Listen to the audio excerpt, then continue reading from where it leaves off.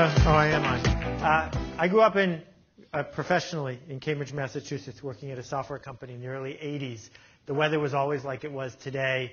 The joy in the room was always like it was today. Those were fond memories. So I'm glad to be back talking to software people. The essence of what I want to talk to you about is the name of my talk, which is, if there are marketers in the room, you can go. This is for the people who actually make stuff and do things. And it's inspired by two people who I steal from on a daily basis, who you're going to hear from at this conference. People who are living out loud the kinds of ideas I want to share with you. And I want to start by showing you, in 1983, when I got my first job at Spinnaker Software, what it meant to market computer stuff. Why buy just a video game from Atari or television? What it meant was you buy TV ads. What it meant was you make a cheap product and you figure out how to tell people cool stuff with a cool spokesperson over and over again. And I came here today with a lot of warnings for you, guidelines, things that you need to worry about, but most of all, I really want to help you understand that there's a fundamentally different way of thinking about this problem. The good news is that these are the smartest people I'm going to talk to for a long time. That lots of times when I give a talk like this, I have to go really slow and connect all the dots. But I don't have to do that with you. So I'm going to go really fast. And I'm going to try to leave plenty of time at the end for questions. But I hope you can keep up, because here we go. The idea is that well, let's go back to 1913. In 1913, Otto Rohwedder invented the greatest thing, sliced bread. And before that, I have no idea what the greatest thing was. But after he invented it, that became the greatest thing. Why was it the greatest thing? Well, it was an engineering solution to a difficult everyday problem. And what Otto did after he invented it was he made sure he had patents and trademarks and intellectual property protection so no one would be able to steal his idea. He made sure that the factory was up and running, that he had offices, not even cubicles, for all of his programmers. He made sure that everything was set up the way it should be so that when all the orders came in for sliced bread, he'd be ready. And from 1913, when he got the patent, until 1930, when the patent ran out, sliced bread was a total failure. And it was a failure because no one cares about sliced bread. No one wakes up in the morning going, oh, can't wait to get me some of that sliced bread. It wasn't until Wonder came along in 1931 when they packaged sliced bread and advertised sliced bread and marketed sliced bread and figured out that sliced bread builds strong bodies 12 ways. That was the day that sliced bread actually became the greatest thing. The invention of sliced bread is irrelevant. The marketing of sliced bread mattered then because of 4 words: ideas that spread win. If everybody knew how great your software is, you'd be done. But they don't. That what we see in every line of work, whether you're coffee, intellectual, TV business, the internet business, go down the list. All these people have power and influence and authority, whether or not you agree with their politics, for one reason: because everyone knows their idea. And that what you do for a living, you didn't realize it till just now, what you do for a living is spread ideas. That you've already taken care of figuring out how to write a piece of code that doesn't crash. You've already taken care of finding a shortcut to increase productivity. That's not what you do. What you do is spread ideas. That's your job. You have to get over this idea that you are in the function business.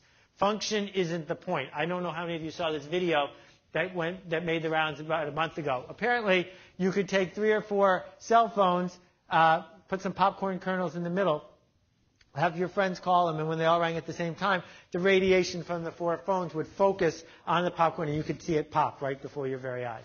And these videos got seen 10, 20, 30, 40 million times, and it's not true, right? That, in fact, the whole thing was a hoax put on by a headset manufacturer. Now, it wasn't good marketing, but it was proof that ideas will spread far and wide, often separated from function. But that the winners are the people who have both: something that functions and an idea that spreads, right? And so my law here, I don't know why it says text there, but there you go, is this.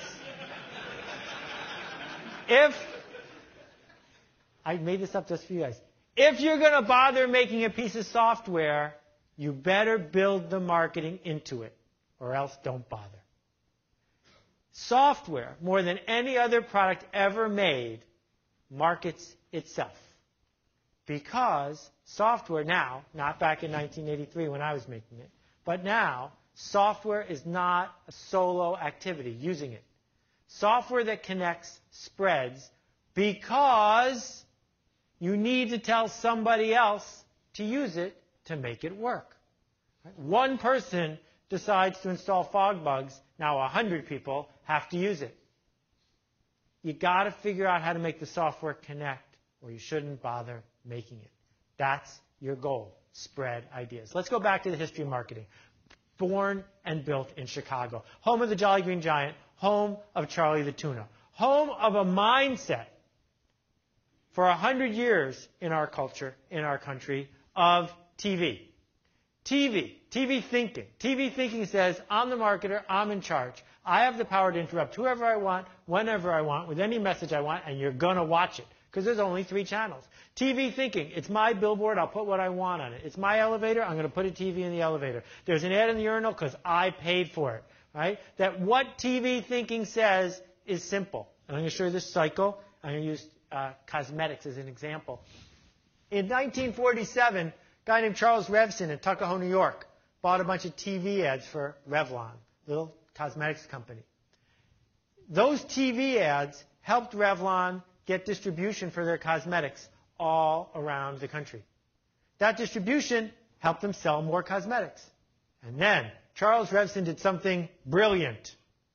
He bought more TV ads. And around and around and around it went. Every company you have ever heard of, you have heard of if it's more than 5 years old because of this. Cisco hires a salesperson. She makes a sales call. They make a little bit of money. What do they do with the money? Hire another salesperson. Right? Buy a trade ad in a magazine. It gets you a meeting with an IT guy. You make a sale. What do you do with the money? Buy another trade ad. And around and around and around it goes. This leads to average products for average people, except for maybe Pop-Tarts. But the rest of them, carefully chosen to be average. Why?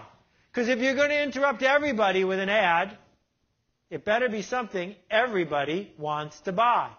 If you're going to interrupt everybody with a trade show booth, everybody with a billboard, it better be something everybody wants to buy. So what do you end up with? Average products for average people. There's a real cultural dynamic, because we all grew up with it, that says, I better make something for more people. Because if I can make it for more people might buy it. And if more people buy it, I win. This picture is really fuzzy. I had a bad cold when I took it. But, all right. I show it to you because of that blue box in the upper middle center. The brand manager for that product spent $100 million last year interrupting us. $100 million on coupons and shoving allowances and TV ads and magazine ads and radio ads and spiffs. Why? Because her analgesic is 2% better than the competition. And she figured if I would just try it once, I'd use it for the rest of my life. And she'd earn back those $100 million. The bad news is this. The bad news is I don't have an analgesic problem anymore. I solved it 20 years ago. I buy the stuff in the yellow box or the generic. She's invisible. She doesn't exist. She doesn't exist because I'm not looking for her. And because I'm not looking, I don't see because there's too much clutter, there's too much noise. And the thing you have to get your arms around is you make a product that's in a blue box. Most of you are solving a problem that people don't think they have. And if people don't think they have the problem, they're not looking for a solution. And if they're not looking for a solution, you're invisible. Here's the premium sausage department at the Whole Foods market. Right? Jimmy Dean is in a whole other section. That's how much variety they have. To make up for it, the tofu department. Do you remember when tofu came in only 2 flavors, plain and extra plain? What is happening now is hyperclutter. What's happening now is where there used to be 2 or 3 competitors, there's 20 or 30. Where there used to be 2 or 3 websites, there's 3,000 or 4,000. Where there used to be one kind of Oreos, now there's 19. When there used to be only a couple things at Starbucks, now there's 19,000 varieties of beverages. Clutter is not your friend. Clutter is a real problem, especially if you're running a smallish company. Because there you are toiling away, trying to make a product that you think has better function, and no one cares. And even the people who care, you don't know who they are. And even if you know who they are, they're not listening to you because they're too busy. We have a serious problem here.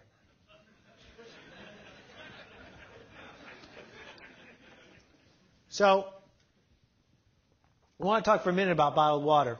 Bottled water still, just barely, costs more than gasoline. It is tap water in a handy container. And we spent $6 billion on it last year. And it's a real testament to what marketing is at some levels. Because all bottled water is by law essentially the same. And yet, we're spending billions and billions of dollars for it, and we ostensibly care about brands. Here's Hydrate Magazine, 180 pages of ads and articles about water. So, if you're in the water business, it's bad news. Here's water salad. It's pureed romaine lettuce in a jar with orange food coloring. The thing to understand about water salad is that it's marketed by Coke Japan. And Coke Japan launches a major new product every 21 days. Why? Because there's so much clutter. They're dealing with clutter by making more clutter. How many of you work for a company that has more products than it did 3 years ago? Everybody. You're dealing with clutter by making more clutter. That's the cycle that we're stuck in. I don't even want to talk about this one. So what we've ended up doing is branding ourselves to death. And if you have a marketing department, they've sold you hook, line, and sinker on giving them more money, more staff, more effort from you so that they can continue more of this. More clutter, more yelling, more getting in people's face. This is a painting by Caravaggio of the Medusa. Her hair in the mythology was made out of snakes. And the legend was that if you looked at her, you froze and turned to stone. And that's what your marketing department wants to have happen. That you run some magic ad, you have some magic trade show booth, something great happens, right? And the prospect freezes, unable to move until they give you money. And it doesn't happen. You know it doesn't happen. You read the newspaper today and you passed dozens of ads. You never even read them. You can't even remember what they were. You watched TV last week sometime. You saw a commercial that cost $1 million. You can't even remember who the commercial was for. So what we've done as marketers, and you're guilty too, is we're spammers, right? Spamming people over and over and over again with unanticipated, impersonal, irrelevant ads we don't want to get about stuff we're not interested in. And the problem with spamming people over and over again is the yield goes down and we end up making the wrong stuff. So now I can move on to the good news, having annoyed you for 15 minutes. The good news is in Canada. Not just in Canada, but almost all the way to the most beautiful place on earth, Algonquin Park. The problem is to get to Algonquin Park, you got to fly to Toronto and rent a car. You take the 401 and the 400 to Highway 11. Highway 11 is this outdoor strip mall. Right? It's one horrible place after another. A place that sells fireworks, another place that sells fireworks, a place that sells donuts and coffee but no muffins. You can see everything's a little run down, things are rusting, because as you're driving down Highway 11, there's always one more place. We don't need to stop here. I can hold it in for a few more minutes. One more place. Oh, well, let's not get donuts from this guy. The next guy's donuts are even better. One more place. Here's a place that sells fireworks and propane in the same facility. I didn't stay there very long. Then, right next door is a place that sells gasoline, French fries, coffee, and donuts. Everybody is struggling. And yet, right in the middle of Highway 11 is a place that doesn't even have a name. It's a shack. It says Candy Shop on the front. And if you go in, and I went in by accident the first time, you'll meet this lovely lady named Rita. And Rita and her husband run this candy shop. And she'll give you a tour. They've got candies from all over the world, each individually wrapped, stuff with weird containers, stuff with weird names, other stuff with really weird names. And then you go, if you spend a couple minutes talking to Rita, what you discover are three amazing facts. Fact number one, the average customer spends $60 to $65 a visit. Number two, the place was so popular that people were pulling over on the southbound Highway 11 on the gravel, running across 2 lanes of traffic, a concrete Jersey barrier, 2 more lanes of traffic, risking their lives to buy licorice. So she opened a clone of the store across the street. And the third thing she'll tell you is that last year she and her husband took home $175,000 in profit.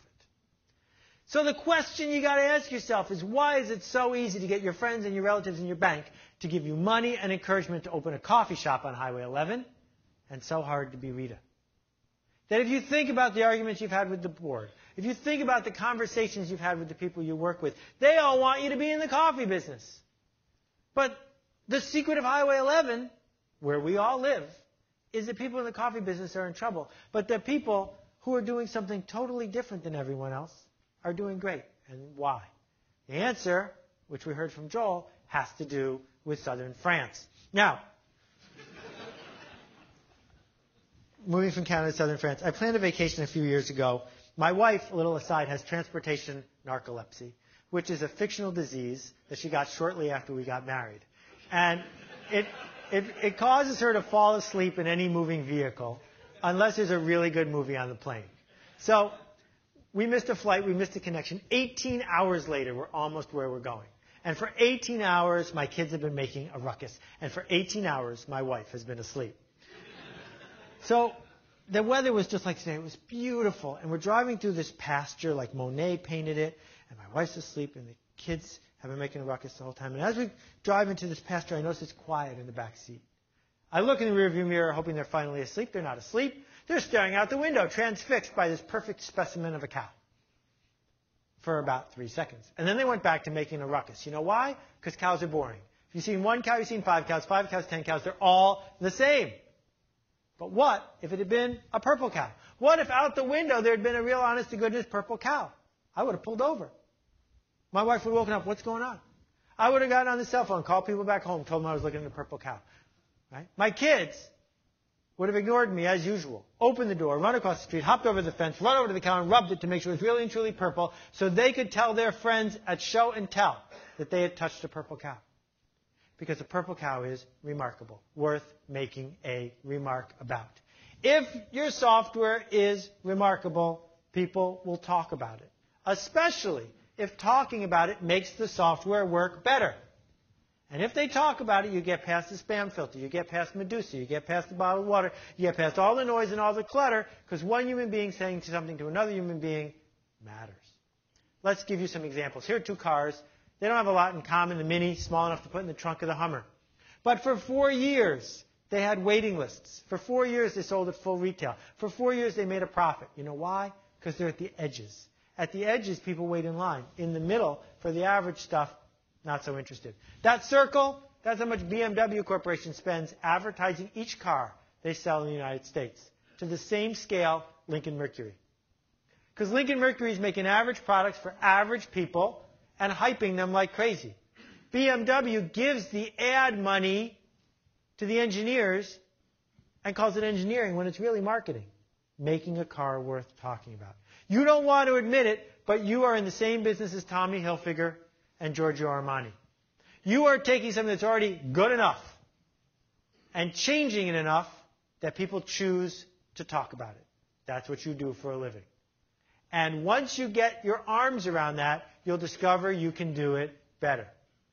So let me shift gears a little bit. I want to talk about China. Now, when I first started in the Internet in 1989, I had to explain to people what email was.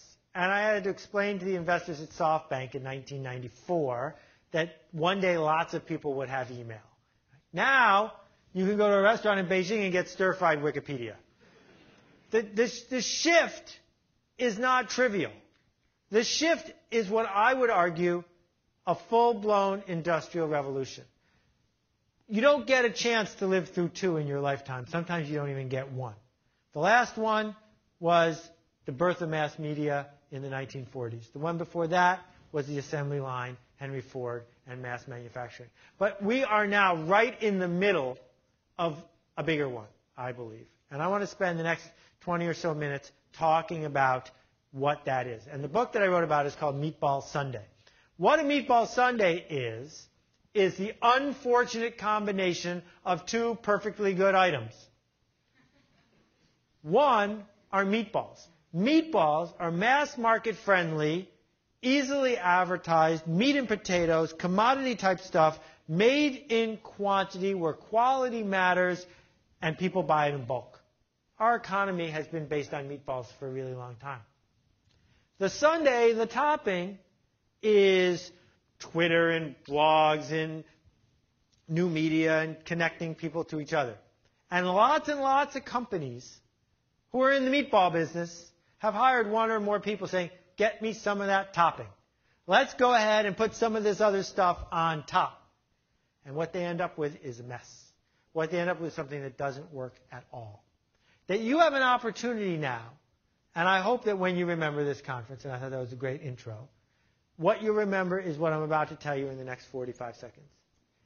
Not to figure out how to force this new medium to your will, but you have the opportunity to build stuff that works for this new medium. That's a totally different way of looking at the world. So let me give you an example. Let's go back in time 250 years. Josiah Wedgwood invented that horrible pottery that you probably have seen in your mother-in-law's house. Not only does it have a certain feel to it, Wedgwood china, right? But it smells different than other china because mother-in-laws tend to have it. Josiah Wedgwood was born an itinerant potter. His father before him was a potter. Born in an era when most people ate off a piece of stale bread and only the rich had even one plate. Born in an era where your entire life you would never go more than 10 miles from where you were born. Josiah Wedgwood looked around and saw, at the age of 15 or 20, a whole different playing field. His brother ended up doing just what his father had done. Josiah built a factory, the very first one in the world, to make pottery. He didn't have apprentices. He hired people to do one job in the factory. He one day, after inventing the factory and health insurance and training, invented direct marketing. He saw that they had stamps. So he mailed a set of china to the crowned heads of Europe. Each one, they're separate, not one address. And with a letter that said, this is my china, if you want more, I'm happy to sell you some. He made $2 million with that one effort, $2 million in 1700s.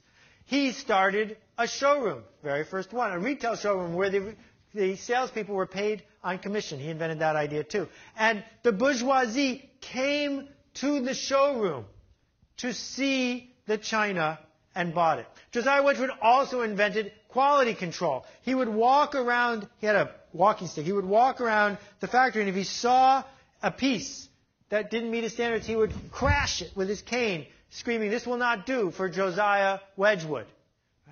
And finally, he invented the idea of lobbying Parliament to get them to build something that would help his factory do better. He was a member of Parliament. They built a canal right by his factory so he could put the pottery on the boat and ship it around the world. Now, you can look at those things and say those weren't marketing tactics. He actually changed what he did all day. He changed what it meant to make stuff. And that's my exact point. Josiah Wedgwood died with more real dollars in the bank than Bill Gates has today. And his grandson, Charles Darwin, used the money to change the world. The point of the story is that if all he had done was what his father had done and then tried to market it, he would have failed. That if we think about the pyramid that marketers like to think of, they put themselves at the top, sales and marketing, and us down at the bottom, coding, strategy, customer service. We're not so important. Just give us what you make, give us some money, and we'll go figure out how to market it. And of course, marketers being the center of the universe, they think they have the most important part. This strategy ends up making meatballs. And that the challenge you have, and the reason I'm so delighted to talk to you, not to marketers, is that you can look at the trends, and I'm going to list a dozen right now, that have changed forever. And you say, how could I use those trends to develop a piece of software that amplifies them? As opposed to saying, how am I going to use these things to put some toppings on my meatballs? So here we go. The first one is that there is now direct communication between the user and the company. This never used to be true. So, if you wanted a whole house stereo, one of those things that could play Bach in the kitchen and Beethoven in the dining room at the same time, you would call a custom installer. They would come to your house, look around the house, look at your bank account, figure out how much you could afford, charge you about $100,000 to put one of these stereo systems in your house. So along comes this little company, Sonos. Sonos figures out that they can make a pretty good one for $1,000. They go to the custom installers. The custom installer says, well, that's fine, but we need a $49,000 sales commission then, because we're not going to start selling a $1,000 item and stop selling a $100,000 one. Sonos has no choice but to go directly to the consumer. Well, one way to do it is, run a couple ads in a magazine. That wouldn't work. Instead, Sonos organized the whole company around the fact that they want you to call them. They're open Saturdays. Send them an email on Sunday. Someone will write back. They designed the entire product to be really easy to install and set up yourself. The custom installers have no defense. They can't lower their prices. They can't improve their service. The people who sell to the custom installers are doomed. Because these guys figured out how to build a direct-to-user business that becomes bulletproof to the old guard. Next example. The fact that everybody is now equally loud. The fact that any customer you deal with has the ability to completely change the way the world perceives your product. Here's a video from YouTube of a Comcast technician who was going to a guy's house to install cable and fell asleep on his couch instead. The guy videotaped him sleeping on the couch. More than 1 million people have seen it. How much is it going to cost Comcast in marketing to undo this? There's no amount of money. The way to have undone it is to hire installers who don't fall asleep on the couch.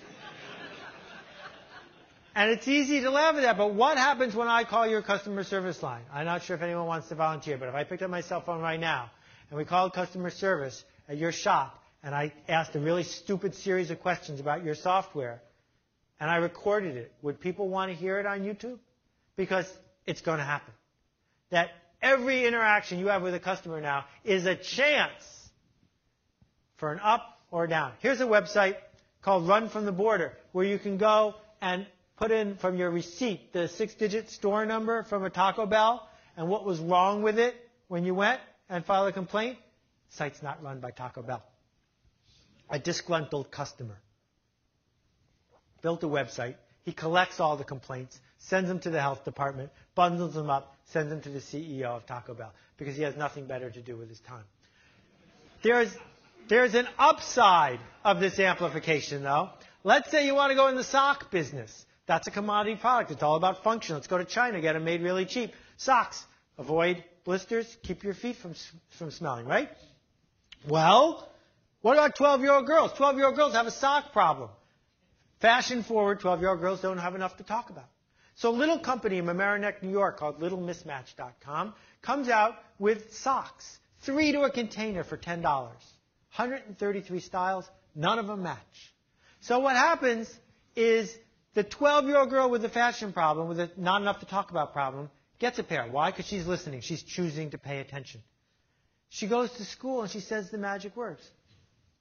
Want to see my socks? Want to see my socks is the entire company's marketing. That's all they have. They triple in size every 6 months. They're going to do $40 million in sock revenue this year. They also make mittens and other stuff. They're growing like gangbusters. Why? Because they give people something to talk about. They don't do the marketing. The users do. The next idea is this idea of telling stories. Some of you, the most hardcore among you, will not like this idea that you are in the storytelling business. You are. Whether or not you want to be in the storytelling business, people are going to tell stories. If they're going to tell stories, you might as well build a story you want them to tell. Build the story, live the story. True. Google, Yahoo, 3 years ago. Somebody does a study.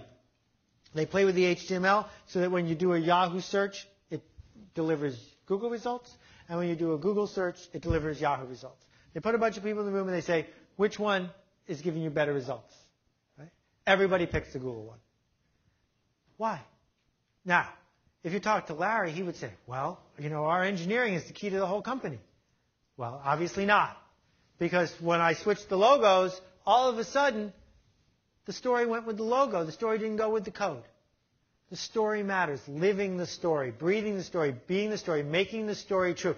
What is the story of what happens to people when they use your software? How does the software make the user feel? I'm not talking about consumer software as much as business software. If the person is sitting there using FogBugs all day, how does it make them feel as an employee? What is the story that piece of software is giving them to tell their customer, their coworker, the other people that they want to have use it? Next idea, stolen from Chris Anderson. I'm going to assume you've all read it, but if you haven't, I'll tell you real quick. The long tail says that given enough choice, people will take the choice. Amazon gets half their revenue from books Barnes & Noble doesn't carry. Netflix gets half their rentals from titles Blockbuster doesn't carry. iTunes gets half their sales from records never once available at a Tower Records. That when you give people lots and lots and lots of choice, they take it. That this yellow part is equal in volume to the red part, and yet we're all obsessed with the red part, the short head. Not enough room for all of us in the short head. So what happens when Detroit says, all right, we're finally getting rid of the dealers. You can build and order your car online, and at no extra cost, design in any way you want. There's going to be more than 1 billion cars available. We'll drive it to your house in 4 days. Now, if you had a choice between buying that car, the one you wanted, online in that way, or going to the dealer and buying one of 12, which one would you pick for the same price? That what we see over and over and over again is that if you really like seahorse sushi, and there's a place that sells, it's not easy to say, seahorse sushi, you're going to go there if the one across the street doesn't have it. And you all now compete in an infinite marketplace, a marketplace with infinite shelf space, a marketplace where I can buy exactly what I want. And yet, you're all making short-head stuff, as opposed to pre-customizing a piece of software so that I can buy this one and he can buy that one. And I don't care that they're the same under the skin. What I care about is it does what I want, because that's what I want. I care about me. The next one is what Google did to the world. Google sliced it into lots and lots of little bits. Now, you may remember Google in 1964 looked like this. You filled out the little form, right, in triplicate, and then you mailed it in, and 6 to 8 weeks later, your search results came back. Google doesn't work that way anymore. And as a result, we have to acknowledge the fact that from a marketing point of view, Google is the front door. CNET hated that. CNET fought against it until they eventually wiped out. I talked to a guy from CNET 2 years ago, a VP, said, I hate Google. I said, why do you hate Google? He said, because people used to come to CNET, do a search for WAN or LAN or router, and we'd own them every step along the way. Google comes along, we hate them, so we're shutting them out. We don't want to do business with anyone who's supporting Google, etc. They lost. Because you can't say to the consumer, I don't want you to go to Google when you go to look for something. They are going to go to Google. So the question is, how do you build something that they're likely to find? How do you make it so that when someone types in the magic words, you haven't won because of some SEO trickery. You've won because you deserve to be the first one for those magic words. What are you going to own? What's going to be your specialty? The next one is everyone gets their own media channel. And I wrote about Joel in my new book because he owns his own media channel. Joel on Software doesn't have to go buy, Fog Creek doesn't have to go buy ads because they own a media channel bigger than almost any trade magazine in history.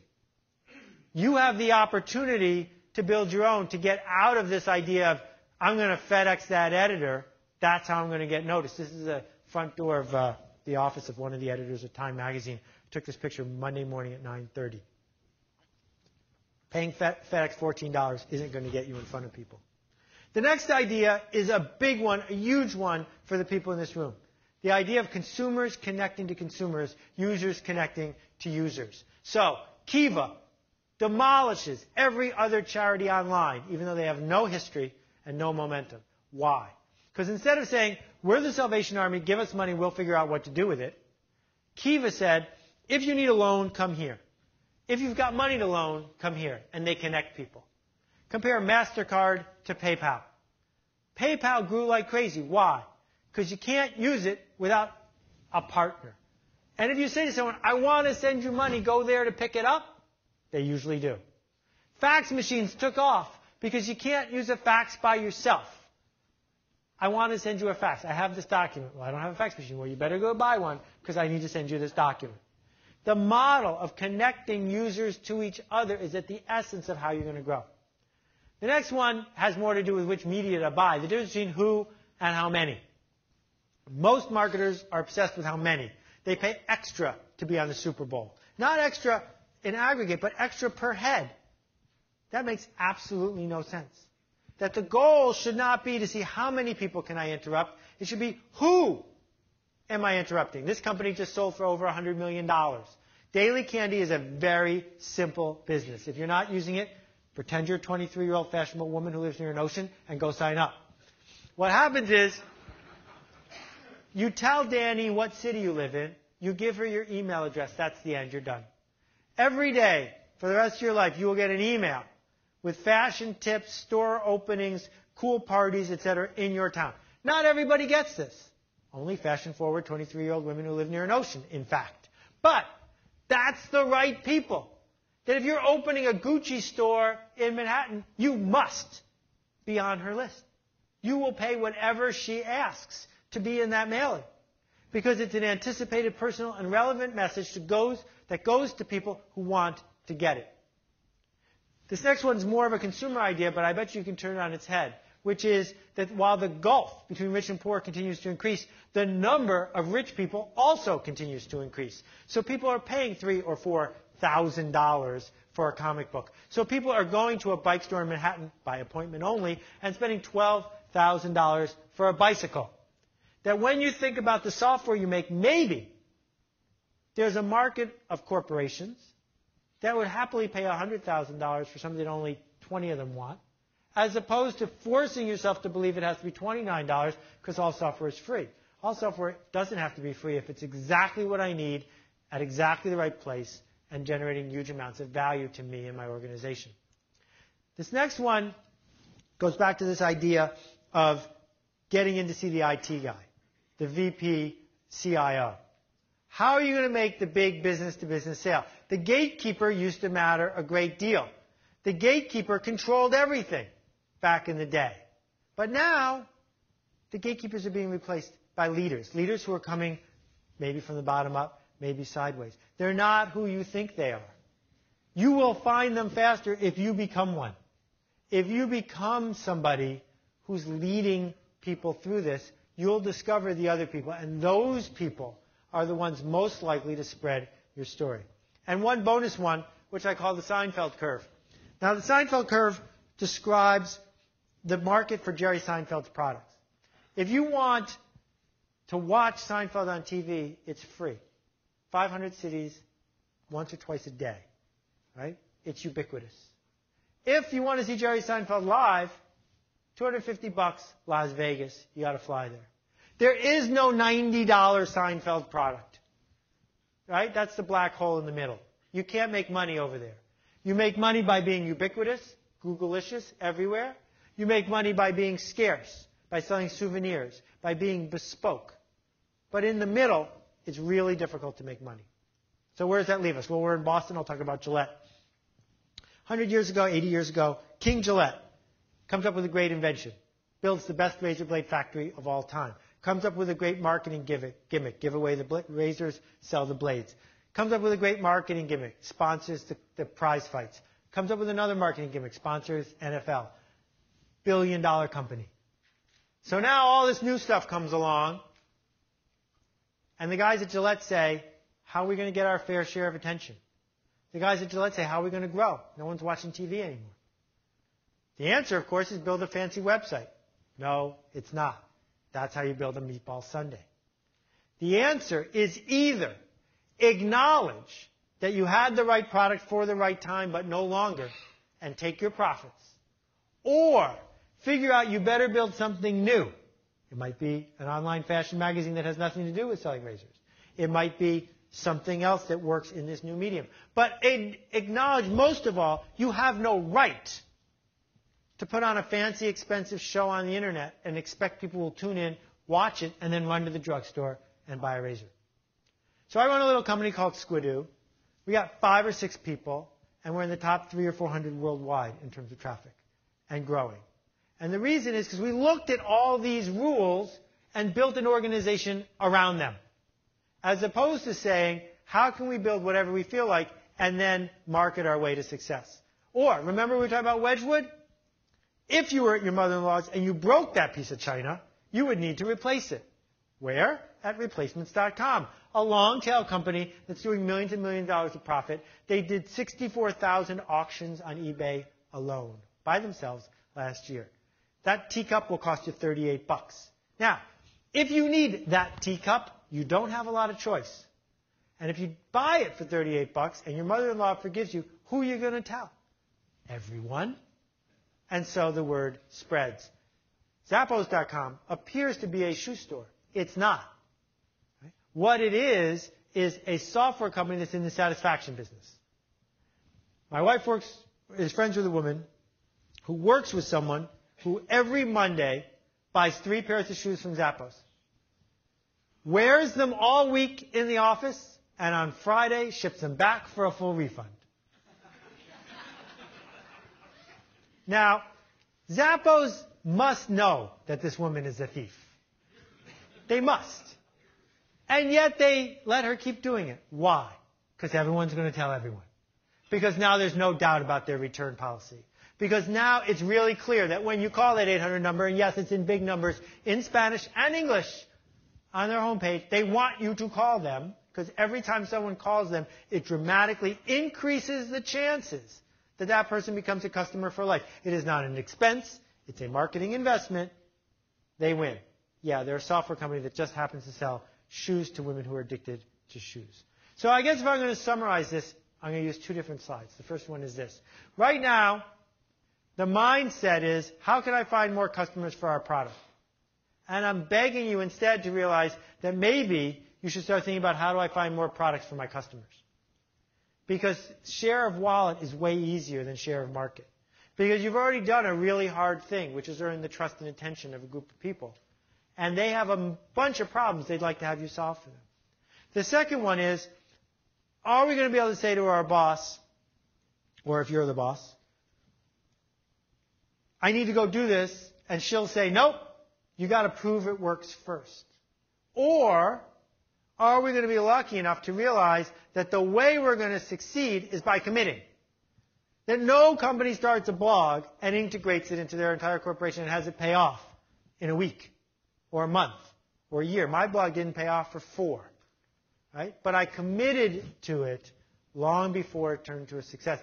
The people who are failing are the ones who refuse to acknowledge that. Threadless is a software company that sells souvenir T-shirts. Coincidentally, they're also going to do $40 million in revenue this year. Why? They organized a company using software around spreading the word.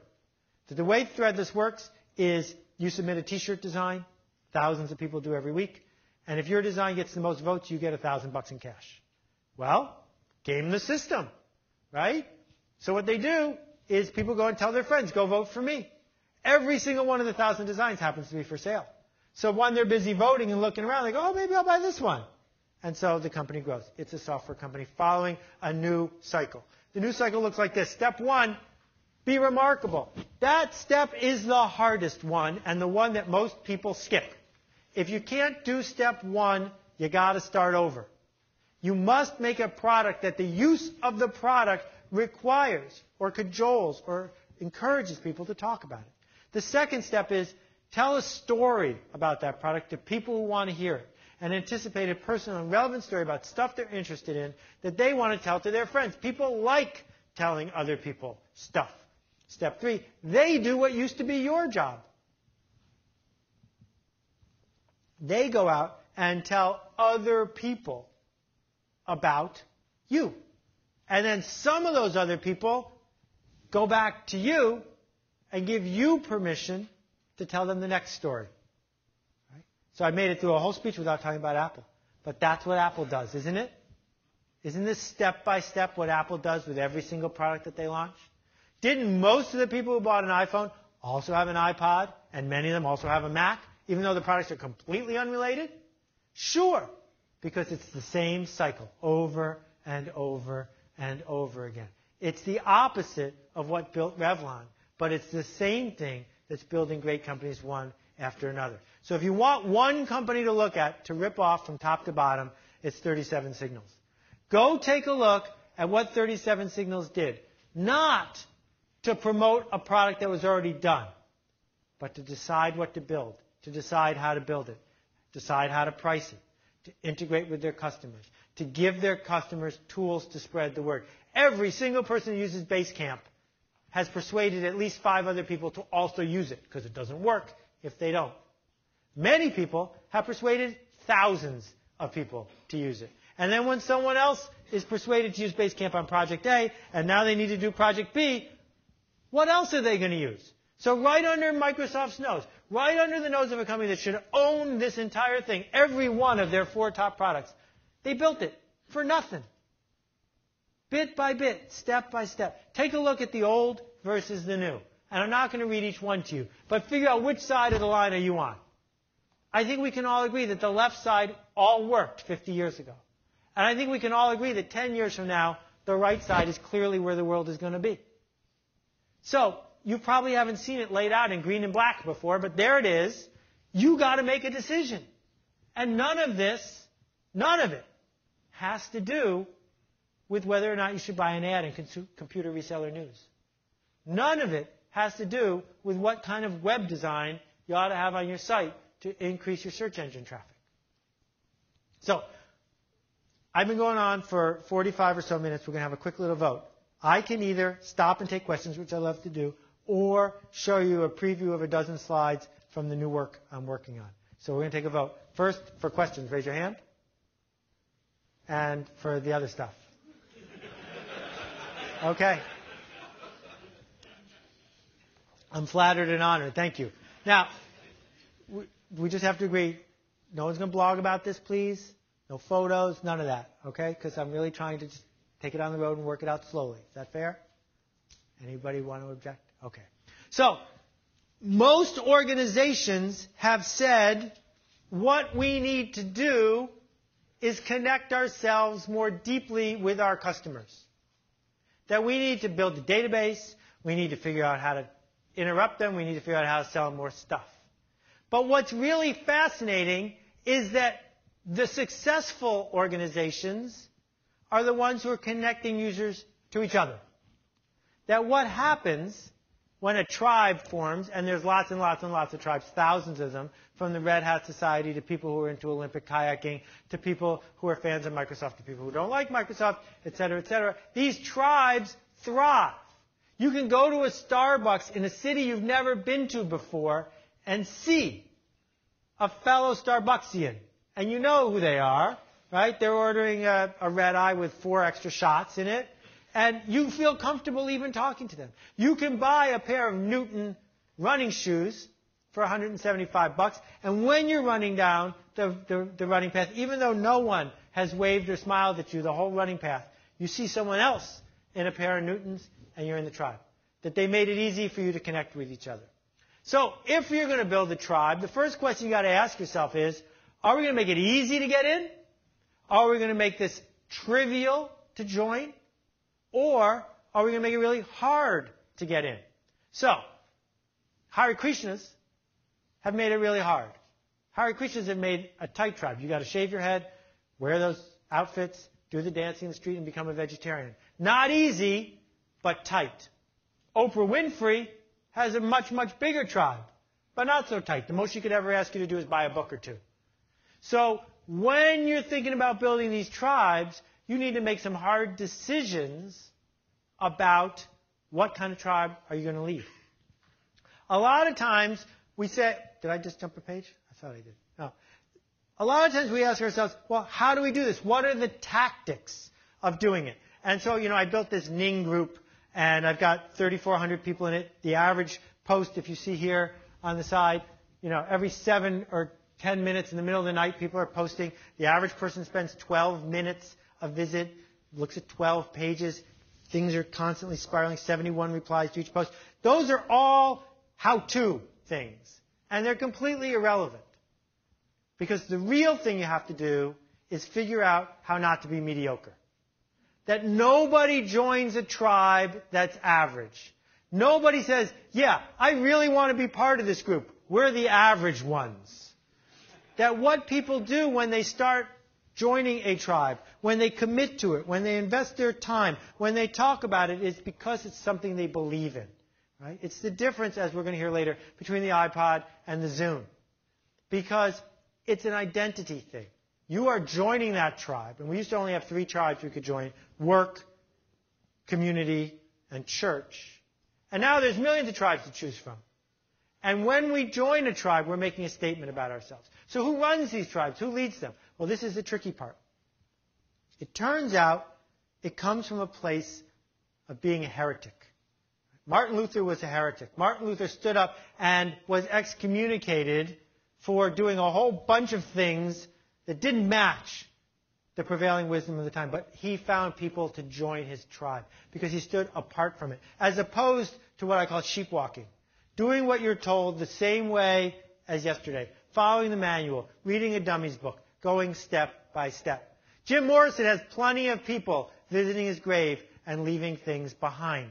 Because in his day, he was arrested and he was booed and people didn't think that he was playing properly. Right? He was a heretic. Heretics attract tribes because they're challenging the status quo. Now what we see is that faith and religion aren't the same thing. Faith is believing in tomorrow, in being sure that the path you're on is going to work. Religion are the rules that we've set up to amplify faith. But what heretics do is they challenge the rules of the established religion, whether it's a real religion or a corporate religion or a cultural religion. Another way to say it is, you got to be careful that your karma doesn't step on my dogma, and vice versa. That what matters if you want to build one of these tribes is that you have to stand up for something remarkable.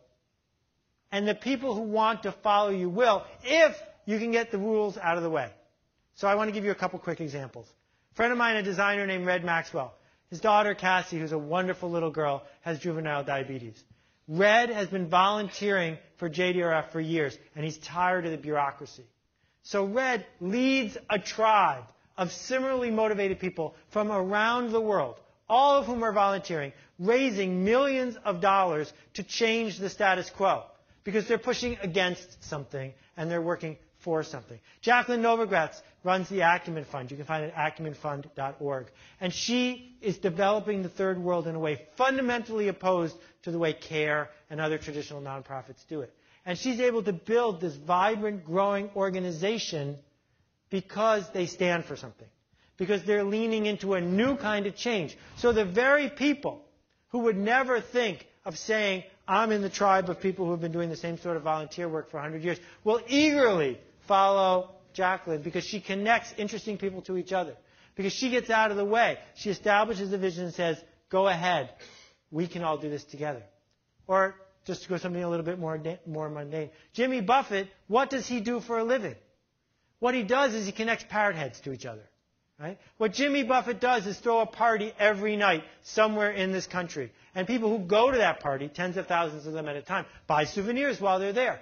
But they also enjoy meeting each other. They make friends for life. Because those people like the connection they get from being in the same tribe. The last example I'll give you, a guy named Nathan Winograd. Nathan Winograd worked at the SPCA in San Francisco and discovered that every year, SPCAs across the United States and other animal shelters kill 4 million dogs and cats. That in fact, that's why they were started, to get strays off the street and destroy them. And that's where their funding comes from, and it's where their culture is. And Nathan Winograd said, no, that's not okay. And working with his boss, he transformed San Francisco into a no-kill city. They went from killing 80 to 90% of the animals that they rescued to 4, only the violent ones, only the ones that couldn't be treated. And all the people said it couldn't be done, that he couldn't afford it. He had no trouble ever raising money. The other SPCAs came to hearings to testify against him, which did nothing but help him build his tribe of people who wanted his effort to succeed. When he left San Francisco, everyone said it could only work in a big liberal city. He went to Tompkins County, New York, very rural, where everyone carries a shotgun, and did it again.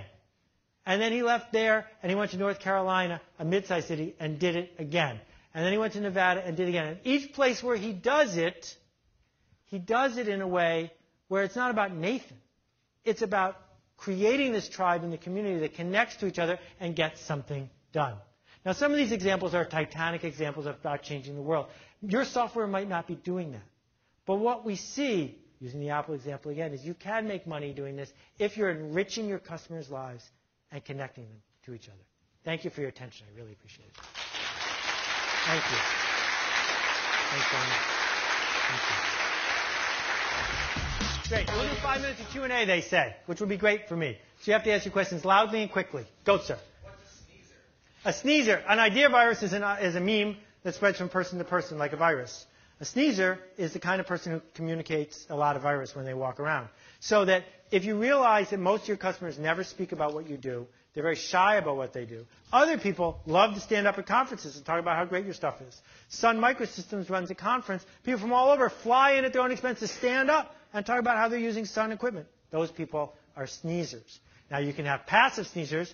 When Apple brought out the iPod, they used white headphones. So you looked around the gym, you were thinking about it being an MP3 player, you're not sure which one to buy. All the cool people have white headphones. They're sneezing without even knowing it. Or you can just reward people. You can celebrate people. You can put them on your website and in your brochure. Help them spread the word. That's what a sneezer is. Yes, sir? Sure. So the idea of permission is, if you read my blog once, that was your choice. If you subscribe to my blog, you've given me permission every single day, dripping into your RSS reader. That's an asset for me, because I've earned your attention. Permission is the opposite of spam. So when Amazon sends you that note every day saying, this is what people are buying today, blah, blah, blah, some people look forward to it. If it didn't show up, they'd complain. That's permission. That the asset you must build if you're going to be able to launch new products and grow is that the people who you currently have the right to talk to want to hear from you. Real permission has nothing to do with a privacy policy. What it means is people would complain if you didn't show up. Yes, sir?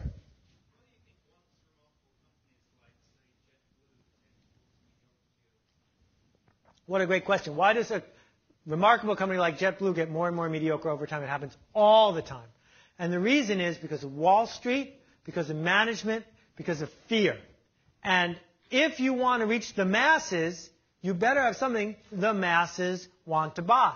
So you must get away from the edges, the things that might be controversial, the things that might lose money in the short run, the things that might get you in trouble, because all the new parties that are playing with you because you're big don't want you to go there. So we see that with a politician. When they're first starting in the primaries, they're way out at the edges because those are the people who are willing to listen. As they get more and more popular, they got to go closer and closer to the center. We get what we deserve because we punish people who act in a remarkable way when they go to the center. The good news is none of you need to be as big as JetBlue ever.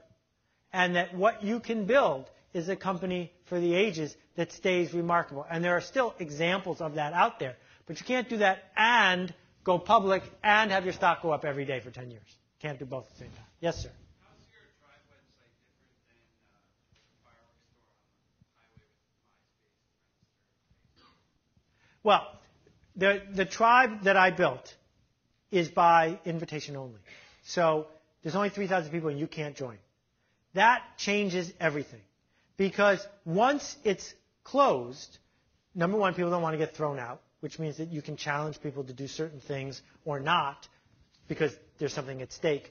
Number two, you don't have to worry about the idea of people driving by, throwing a rock, and driving away. So the comments on YouTube are fundamentally different than the comments on my tribe because everybody knows everyone, everyone's a real person with a real face, and if you misbehave, we're going to excommunicate you. You're gone. The end result is real mature conversation all the time and lots of people in gentle competition with each other to have more impact. Whereas my problem with Facebook, and if I've ever friended you on Facebook, I apologize for what I'm going to say. I don't have any friends on Facebook. If you friend me, I'll say okay, because I don't want to offend you. But I'm not going to ask anybody there for a real favor because who are they? I don't know. And so the relationship is very, very casual. And that's, I think, a fundamental distinction. One of your jobs when you build a tribe is to tighten it. And you tighten it in lots of ways by removing anonymity and by putting something at stake. Yes, sir? When somebody comes to you with something that is clearly not remarkable, how do you break it to them and what do you advise them to do? So the question is, what do I do if someone says something? Well, what I do is irrelevant. I don't do any consulting, so I have nothing to lose. I just tell them. What should you do, I think, is the real question. And my answer is what I call edge crafting, which is lots of people can be successfully challenged to go to the edges. So if somebody runs a restaurant that's open 12 hours a day, you could say, well, if you're open 15 hours a day, 16, and then you go, oh, I could be open all the time, right? Or, you serve spicy chili. What if the chili was even spicier? Spicier. And so there's lots of ways to get more in any given direction. So at JetBlue, Amy Curtis, who was their VP of training and marketing, which is a great thing to have one person do both jobs, said, wait, we're not going to give free snacks. We're going to give unlimited free snacks. We're going to reward flight attendants for giving extra free snacks. Go to the edges. United is afraid to go to the edges. JetBlue could afford to go to the edges, so they did. It's always about more. How do you take it to 11? Not in every direction, but in a direction. And then you can work with that person to get out of their safety zone into a place where people want to talk about it. The timer says I'm done. I got to go. Thank you again. I really appreciate it. Thank you. Thanks a lot.